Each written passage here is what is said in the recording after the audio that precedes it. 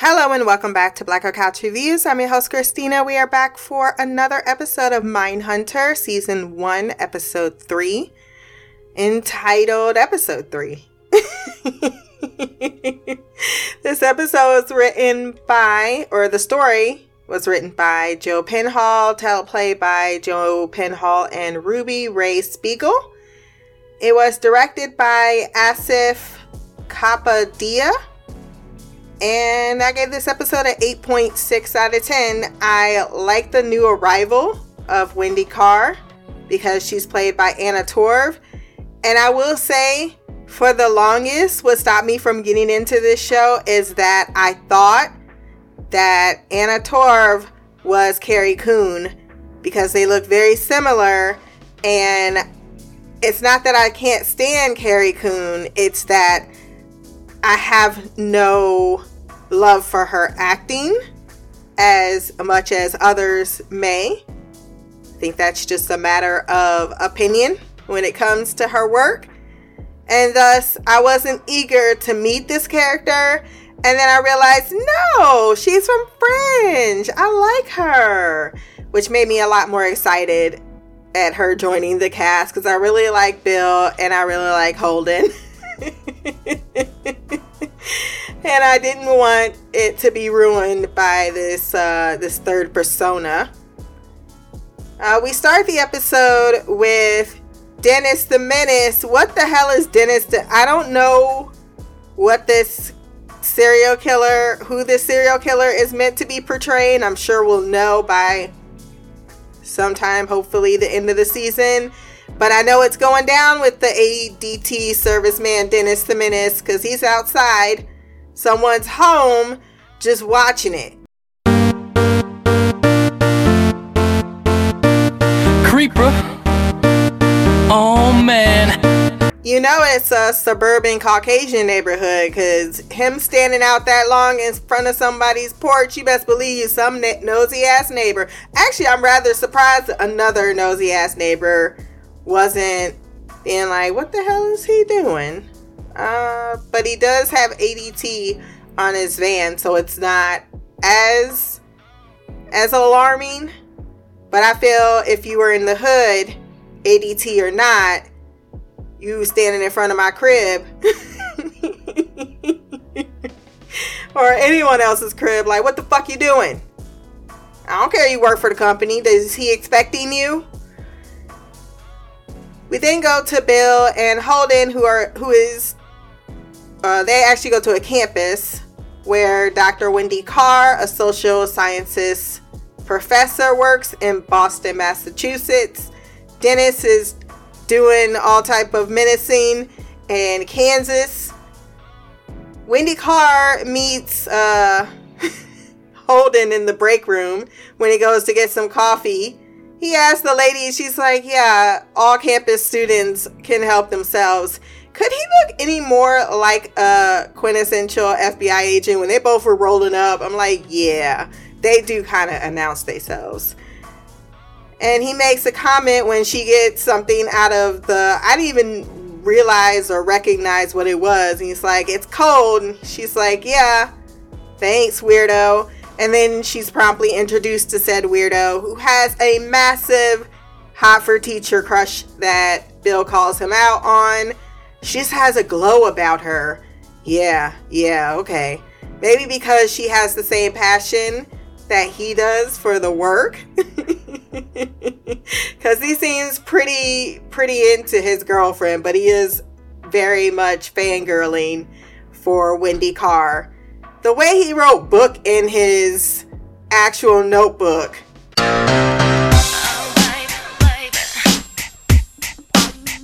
I'm not going to use science or sociological. There we go. Terms, because I don't want to pretend I'm something I'm not. I can't diagnose people. I know sometimes I can recognize certain behaviors and what it indicates. And sometimes I just Google it. In this case, I have not because I need a lot more in 3 episodes.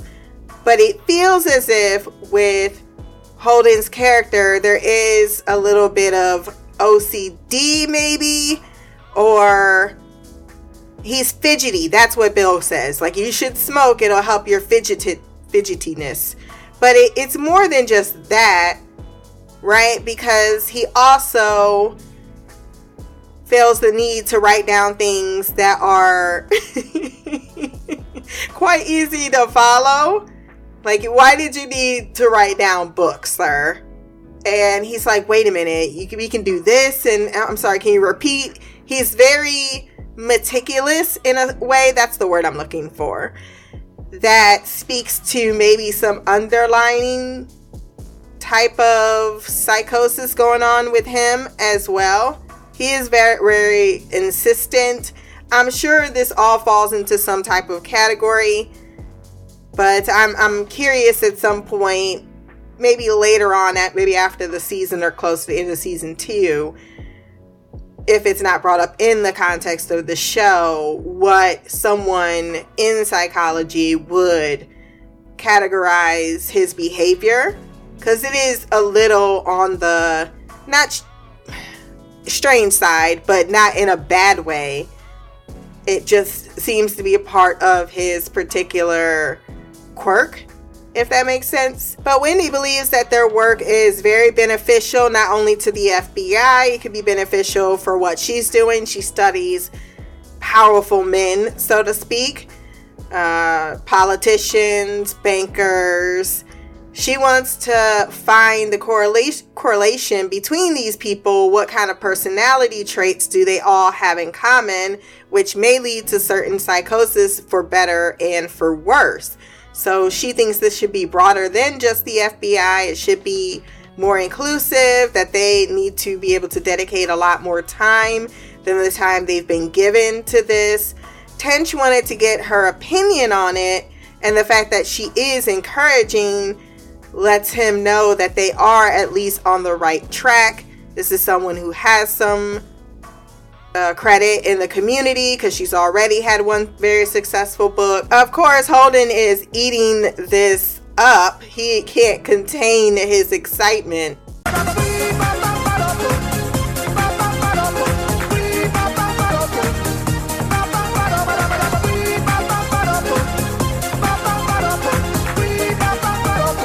However, Tench says, look, we only have so many hours.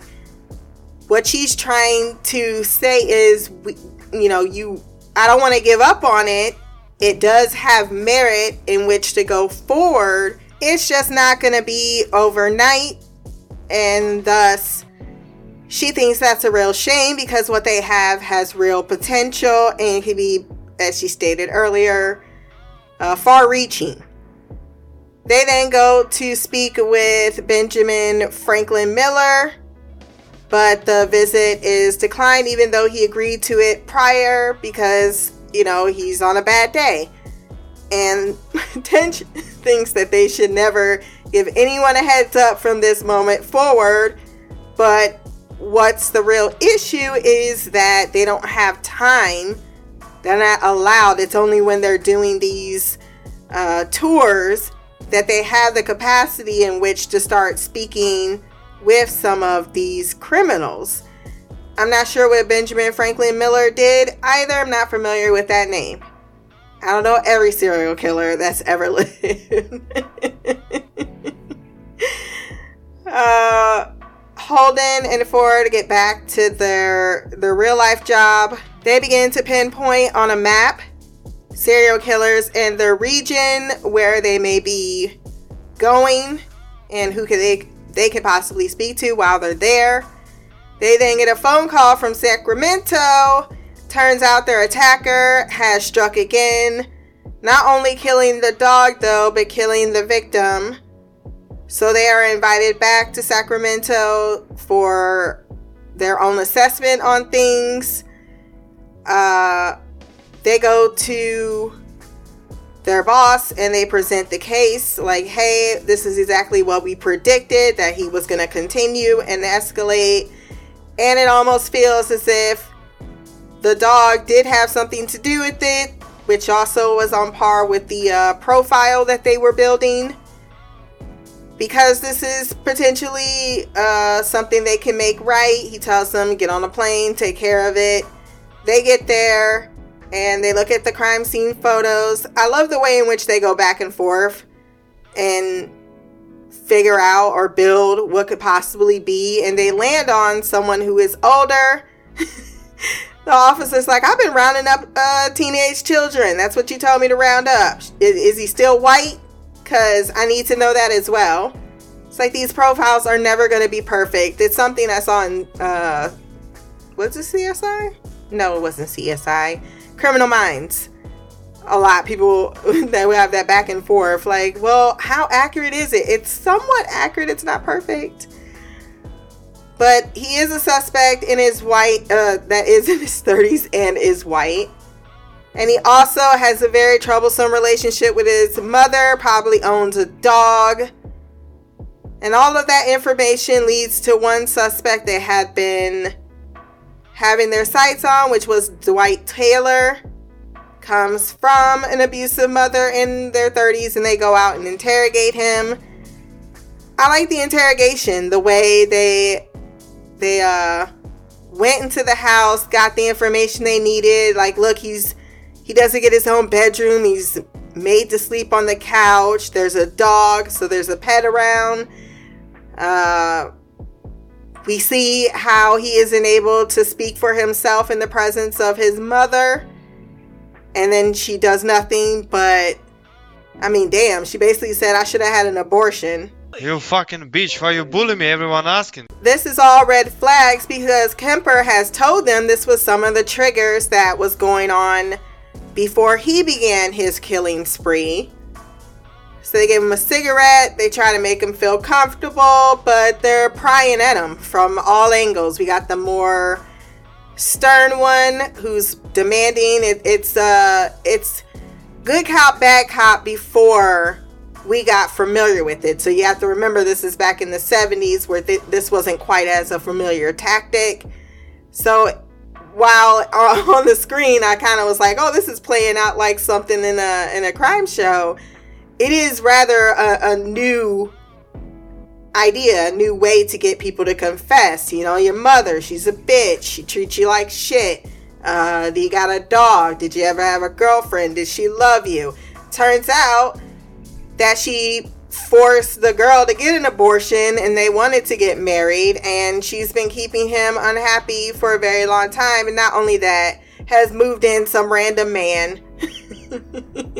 He does not disrespect his mother because he loves her, but he ends up slipping up and saying that he doesn't take it out on her, but you know, maybe something else. And he confesses to the murder and the attacks.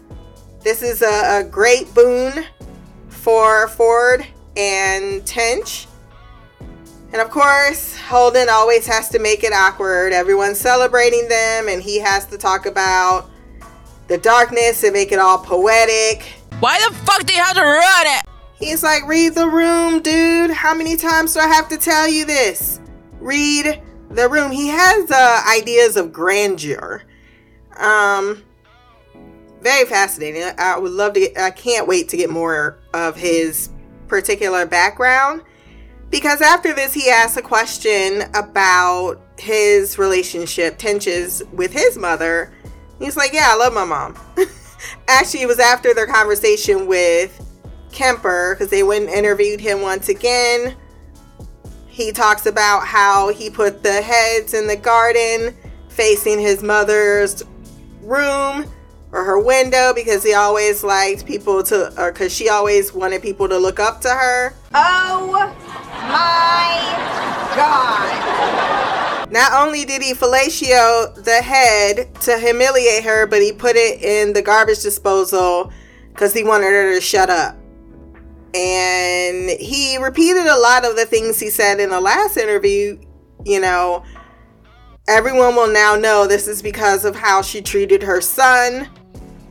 He talks about the other murders, that there wasn't any satisfaction as far as, you know, when you're thinking about something versus when it actually happens. It was the idea, what seemed to give him pleasure was the idea of getting away with it more than the act itself.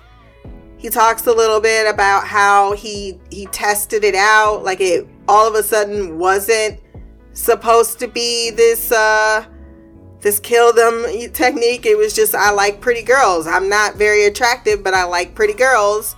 And when I came out of the psychiatric world, it was like basically the 70s.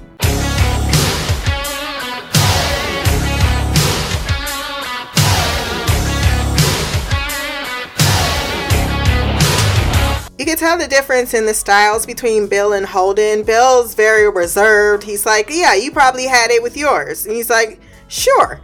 He doesn't allow himself to personally engage, whereas Holden can't help himself from personally engaging, even to the point where he's like, oh, what a bitch. I think for Bill, he's putting on a show to elicit information. And he gives him a compliment later on, like he believes that you're his friend, which makes you a damn good FBI agent. But I think the difference is Bill does have more, or not Bill, Holden has more empathy with these criminals because he can find some commonality despite how horrible they are and the terrible things that they have done. Which indeed does make him a good FBI agent, but it doesn't make him as sickened as Bill is when he walks away, even though he did say, I smell like Ed Kemper. He is disgusted by what the man is doing, and he has a tendency to always loom over him as he's describing how he cuts someone ear to ear because they'll bleed out slow. So he considers that a little bit of a mercy kill so that they don't suffer and be in pain. So it's these tiny little details, and then he always just touches him on the shoulder. Like, it's okay. I know you were terrified, but you did great. And he asked Bill about his relationship back to his mother, and it's been brought up a few times now. Last episode, he said, or Debbie asked him, what's your relationship with your mother like? He says, good, because my mom is going to judge you by your relationship with your mama. Okay, we didn't see any fallout from that. And we haven't really seen him and his mother, and I'm just guessing at this point that there might be tension between him and his mother, so... And when you had that comment from Debbie, because he comes back and he takes a shower and he's like, I don't want those people to rub off on me, especially about sex. But at the same time, I think that he is a little in that category, the same as with Ed Kemper. Like, oh, there's, I got it in my pants. I want to put it everywhere, but girls don't like me. I had my first real girlfriend and Debbie, since high school. And then you have Bill saying, yeah, I'm married once and I love my wife, but you can tell that there's a strain because he creeps and listens to his conversations because he's not a present parent. He's very much an absentee parent, and he values being with or just hearing his wife's voice after a really hard day, but he really can't talk to her about it. He doesn't talk to her about it. He just listens to the issues that she's having, versus he has these very open conversations with his girlfriend, and it looks to interfere with the life, because she makes a comment too, it's always the boys and their mothers. And that's when he made that one particular comment about not allowing the people like Ed Kemper to rub off on him. However, earlier he was up in the middle of the night ironing because he's unable to sleep. It's gonna start. He's fascinated in a way that I think he can become obsessive. And I would think if he's planning on, I don't know, moving forward with his girlfriend, he'd be more focused on that aspect of their relationship. But we shall see. I just have a feeling that it's not going to work out. On the plane, they decide, hey, we should invite Wendy down to Virginia and just pick her brain for one day to organize so that when we do get ready to present to the big boss who doesn't want to hear it and already is starting to hate me as much as he hates you, we at least have something tangible in which to present. And that's when they had the whole conversation about Wendy being remarkable and having a glow about her that's just very very alluring to Holden. He asked Bill if they had slept together. Bill's like, no. And why would you ask me that? Because I'm a happily married man. Don't be out here starting rumors, fool, just because you got a hard on for her. She arrives and they talk just very briefly, and then the episode goes off, and it has a tendency to end in these weird places. And I guess it's because you're meant to binge, but I'm not. So I'm just like, oh, it's over right there. All right, weird place to end it, kind of like episode 1. But I'm starting to get used to it, or at least I'm beginning to realize I might have to get used to it. There was also another small scene with Holden and, what was her name? Ruth? I have no idea. Margot, something to that effect. He goes to a professor and he wants to remove certain naughty words from the FBI's deviant word list. Conolingus.